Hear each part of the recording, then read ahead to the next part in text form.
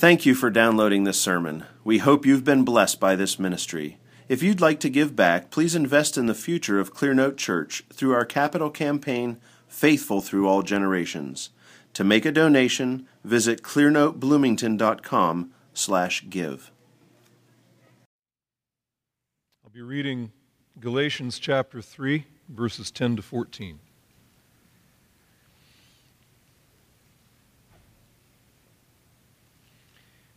For as many as are of the works of the law are under a curse. For it is written, "Cursed is everyone who does not abide by all things written in the book of the law to perform them. Now that no one is justified by the law before God is evident, for the righteous man shall live by faith. However, the law is not of faith. On the contrary, he who practices them shall live by them. Christ redeemed us from the curse of the law, having become a curse for us, for it is written, 'Cursed is everyone who hangs on a tree,' in order that in Christ Jesus the blessing of Abraham might come to the Gentiles, so that we would receive the promise of the Spirit through faith. For as many as are of the works of the law are under a curse." What does it mean to be of the works of the law? Well, it means to rely on the works of the law, to take your stand on the works of the law, to approach God with your hands full of your own obedience. Here, God, see what I've done? I've kept your commandments from my youth. See? But what does he say? Are those who are of the law blessed by God? Is that the way to receive the blessing of God? Fill your hands with your own works and bring that to God? No. As many as are of the works of the law are under a curse. Those who approach God with their hands full of their obedience, their discipline, their discernment, their cleanness, they don't receive a blessing from God, they receive a curse. Why? Because of what the Bible says. What he does next is he quotes the Bible, right? Because it is written, "Cursed is everyone who does not abide by all things written in the book of the law to perform them." That's a quote from Deuteronomy chapter 27. And Deuteronomy 27 starts like this, verse 1. It says, "Then Moses and the elders of Israel charged the people, saying, 'Keep all the commandments which I command you today.'" All of them. Keep all of the commandments that I've commanded you. And then after a long list of curses for everyone who breaks God's law, the chapter ends with these words in verse 26. "Cursed is he who does not confirm the words of this law by doing them." Doing them.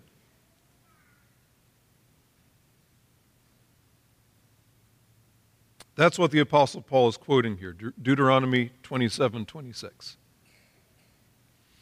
Moses commands the people, keep all God's commandments, and then he says, if you don't do them, if you don't abide by them and perform these commandments, you will be cursed. And so what about you? Have you kept God's commandments? Do you abide by His law? Do you live by it? Not with a lick and a promise, not with this vague feeling that, yes, I suppose God's law should be obeyed, theoretically.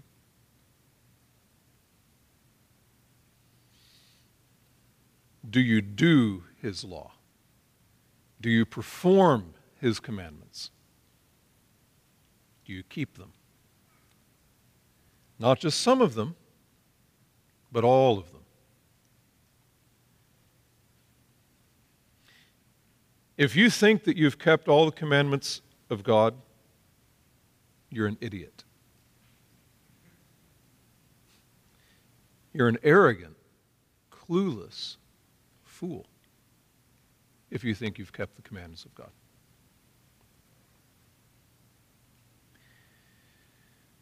Or maybe you think, well, I haven't kept all his commandments, but I'm a good person. In the end, the good will, I hope, outweigh the bad. That seems like a stupid thing to say, but you know what? There are a lot of people who believe that. I'm guessing the size of the room, the number of people, there's some of you who believe that. In the end, God will put it all on a scale. He'll put it on a scale, and whatever weighs more, tips the scale just a little bit is what he'll go with, okay? I was a little bit nicer than I was nasty. Okay. The good will maybe outweigh the bad.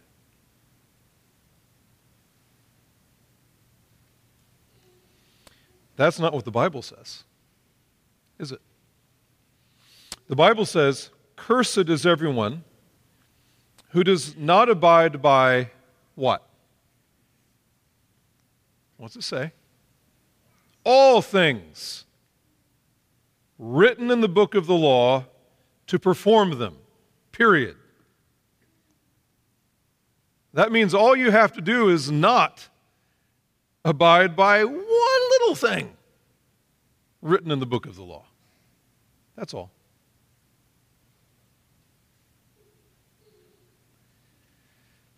You have not kept God's law. You do not abide by God's law. You do not perform God's law.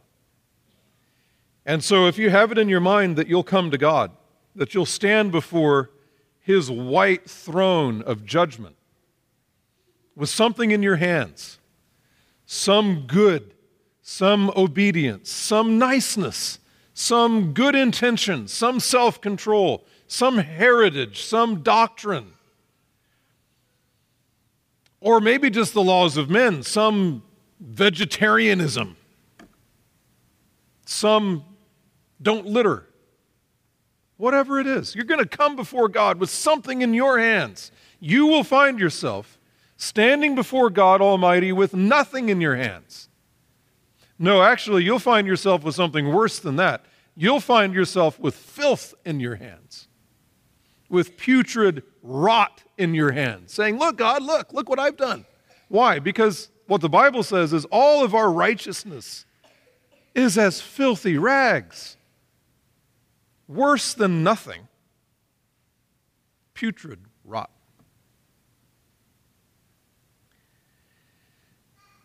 And this should be obvious. Verses 11 and 12, he says this, "Now that no one is justified by the law of God, that no one is justified by the law before God is evident." This is obvious to anyone who knows the Bible. Right? The Old Testament. This is what he's quoting. This should be obvious. For what?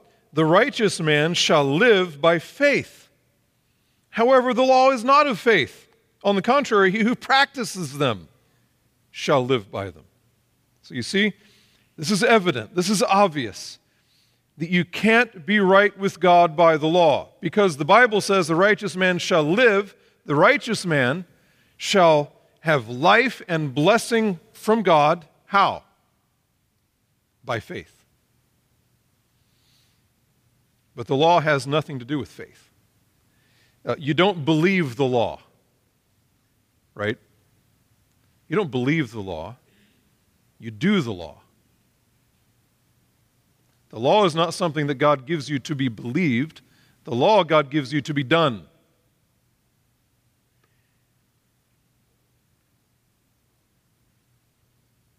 So again, is that how you want to come to God? With your obedience in your hands. If you do, you will be cursed. All who are of the works of the law are under a curse. For it is written, "Cursed is everyone who does not abide by all things written in the book of the law to perform them. Now, what is a curse? What does it mean to be cursed by God? Well, the Bible is filled with curses from God. Hear these words of the prophet Nahum. He says, "A jealous and avenging God is the Lord. The Lord is avenging and wrathful. The Lord takes vengeance on his adversaries, and he reserves wrath for his enemies. Mountains quake because of him, and the hills dissolve. Indeed, the earth is upheaved by his presence. The world and all the inhabitants in it. Who can stand before his indignation? Who can endure the burning of his anger?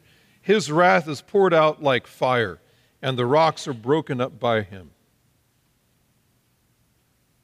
That's what it means to be cursed.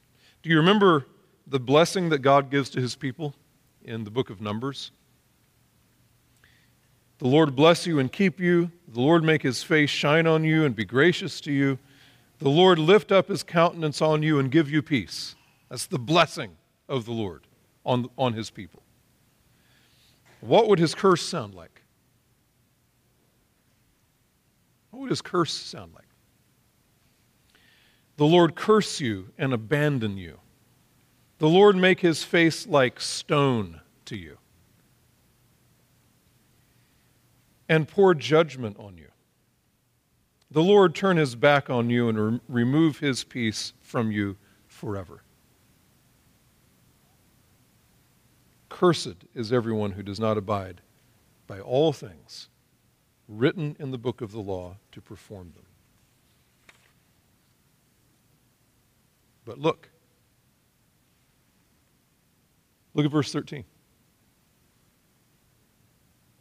Christ redeemed us from the curse of the law. Christ redeemed us from the curse of the law. Our Lord Jesus Christ bought us. He rescued us. He redeemed us from the curse of the law. He paid a price for us. He made it so that you wouldn't have to suffer the curse of God. How? Christ redeemed us from the curse of the law, having become a curse for us. For it is written, "Cursed is everyone who hangs on a tree." Now, look at what he actually says here. He does not say, "Christ redeemed us from the curse of the law, having taken the curse for us." What he says is, Christ redeemed us from the curse of the law, having become a curse for us. Jesus became, as it were, the greatest sinner who ever lived. Martin Luther said, "He became all the thieves and murderers and adulterers that ever were in one."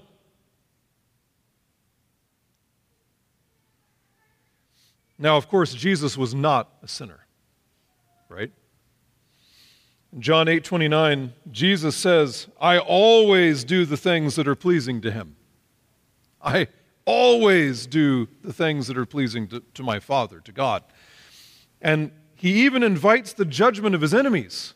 In John 8:46, he says to his enemies, "Which one of you convicts me of sin?" Anybody? And God the Father himself says in Matthew 3:17, "This is my beloved Son in whom I am well pleased. He has kept all things written in the book of the law and performed them." Jesus deserved no curse. And yet here he is, becoming a curse. It's as if he committed our sins. It's as if he committed your sins.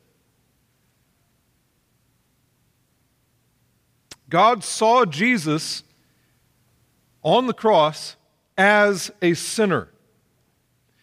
And what do sinners deserve? What do you and I deserve? We deserve to be crushed, ground to dust, and burned. The prophet Isaiah said, But he was pierced through for our transgressions. He was crushed for our iniquities. Scripture says, God made him who knew no sin to be sin on our behalf. The Lord curse you and abandon you. The Lord make his face like stone to you and pour judgment on you. The Lord turn his back on you and remove his peace from you. No wonder, Jesus said, my God, why have you forsaken me? Cursed is every man who hangs on a tree.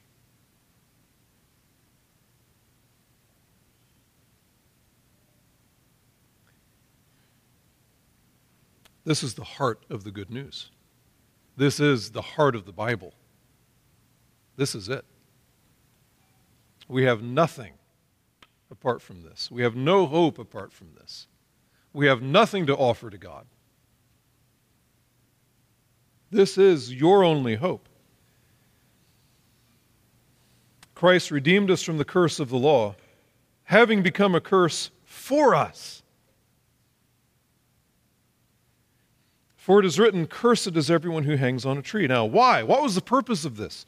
Why did Jesus become a curse for us in our place?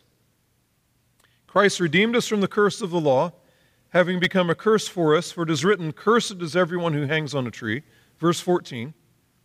In order that in Christ Jesus the blessing of Abraham might come to the Gentiles, so that we would receive the promise of the Spirit through faith. Now, what's the blessing of Abraham? The blessing of Abraham is for God to look at you and see righteousness. For God to look at you and see righteousness. Galatians 3:6, even so Abraham believed God, and it was reckoned to him as righteousness. God looks at you if you believe, and what he sees is righteousness. There's one who has kept all things written in the book of the law and has performed them. There's one, righteous.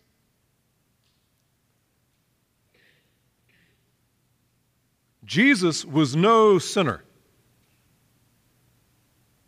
and yet God crushed him. You are no saint, and yet God pours out his blessing on you. He sees you not as you are,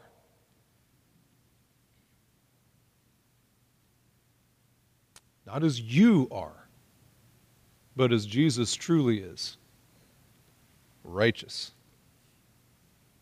He sees you as Jesus truly is, righteous. That's the blessing of Abraham that comes to everyone who believes.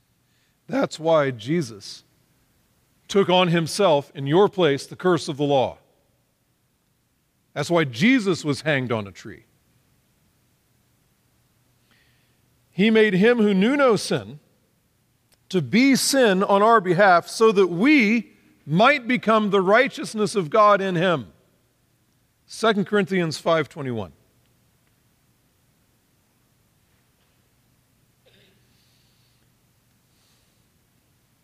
This day was the darkest of days for Jesus.